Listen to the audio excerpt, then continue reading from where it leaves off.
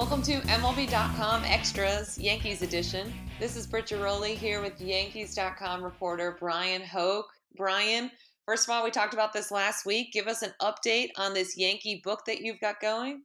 Oh, sure. Yeah, we're almost done with it, which is really exciting. Been kind of doing double duty for a little while here, but it's a look back at the 2009 Yankees 10 years later, catching up with everybody. So putting the finishing touches on it right now with Mark Feinsand, and it's available for pre-order on Amazon, which is really cool. We got some cover art up too, finally. So we're both very excited about it, and hopefully all the Yankee fans will go out and relive what was a really special time in franchise history. But maybe the Yankees this year, to celebrate that 10th anniversary, can bring another title home. They've been waiting that long to get back to a World Series, so we'll see.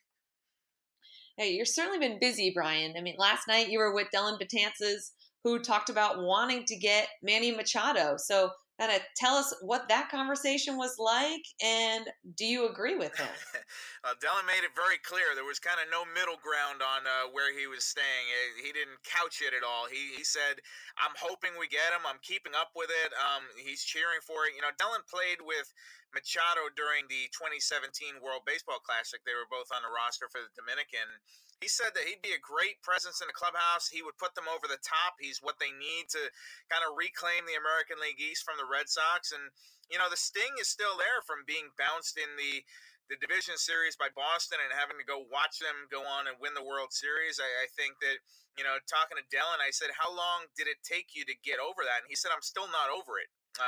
He's got a lot of friends and family in the New York area who actually are Boston fans.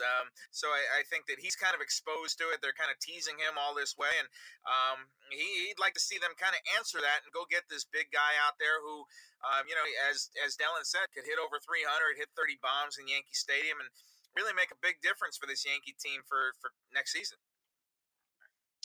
Yeah, and he has plenty of other stuff to say, right? He's happy about bringing back CC and Brett Gardner, of course.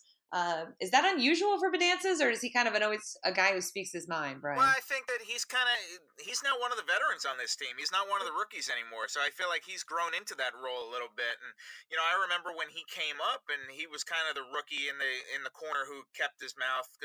I don't want to say kept his mouth shut, but he was quiet and let the guys like the CC and the Gardner do the talking. But I think now he's got that big league resume. He obviously feels good about the way he was able to finish the season strong. The season didn't start the way he hoped to, but he finished it strong, and quite a reversal from last year when, if you remember, in the playoffs, Joe Girardi kept going to Betances, and at some point they just had to give up on him because it wasn't there. This year for Aaron Boone, complete opposite. He could trust Betances in big spots, and when you got a guy who's 6'8" coming in with the kind of stuff that Dellin does, that's nasty. As long as he can throw strikes and his mechanics are in line, so. He's going to be a big part of this Yankee team next year, and I think that they want to go and make some noise in the postseason. I think that coming off a year when they were one win away from going to the World Series, to be bounced in the first round the way they were. Obviously, they got past the wild card game, but as far as the division series, the first round, I think that was a disappointment for everybody in that room. And, I think Betances speaks for a lot of those guys when he says he's willing to bring on a guy like Machado or whoever can get them over the hump and reclaim that American League East. And to kind of switch topics here a little bit, Bryan. So Brian Cashman, Yankees GM, is sleeping on the streets of New York City. I got an email about this yesterday. What's going on here? I know he likes to, throw himself off buildings and do all kinds of crazy stuff. Is this one of those similar things, I guess? Well, he's done this a few years now for Covenant House, which is a charity in the New York area that raises awareness for homeless youth. And I think that I don't know how many general managers have ever slept outside on a sidewalk. I would imagine it's probably 1 out of 30.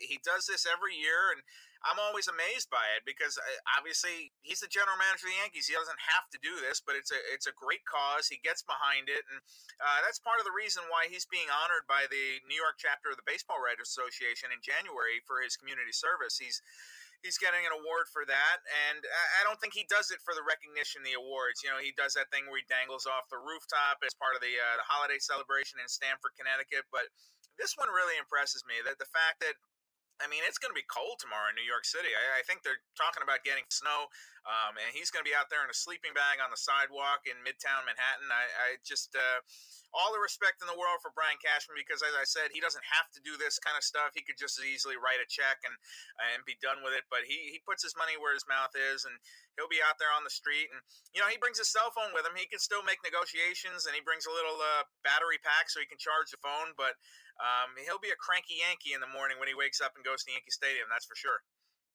Yeah, I was going to ask about his cell phone. Well, that's good to know because the Yankees, as you know, are never quiet, never not involved in trade rumors. And, I was reading the other day that Dallas Keuchel, who's now one of the most available pitchers on the free agent market, said he would shave his beard for the right opportunity. So could the Yankees be a perfect fit there, do you think?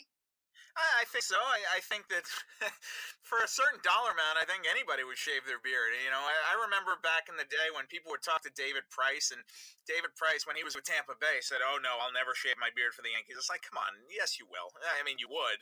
Obviously, it worked out that he didn't have to, and now he's on the other side in Boston. But of course, he would. I mean, there's a certain dollar amount that would make anybody do that, and we've seen countless guys. Hey, look, if Johnny Damon can do it, anybody can do it. So I think that Keuchel is right on that list. I think you can throw him in with a Patrick Corbin or a Jay Happ.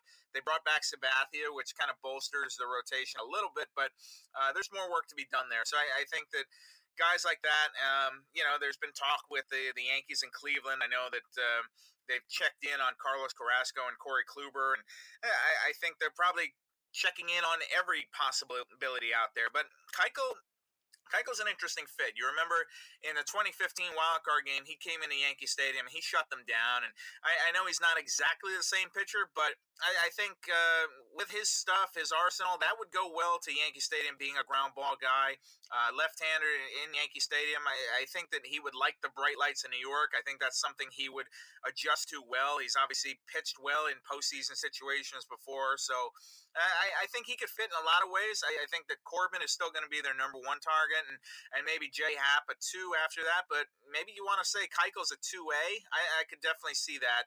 I guess it just depends how much money he's going to be asking for, and I feel like Jay Happ would probably come cheaper at this point in his career. Yeah, certainly something to keep an eye on. We'll see if Brian Cashman can stay warm and make any kind of news here leading up to the winter meetings. Brian, as always, thanks for the great insight. I'm Britt Ghiroli. We are signing off on the latest MLB.com Extras Yankees edition.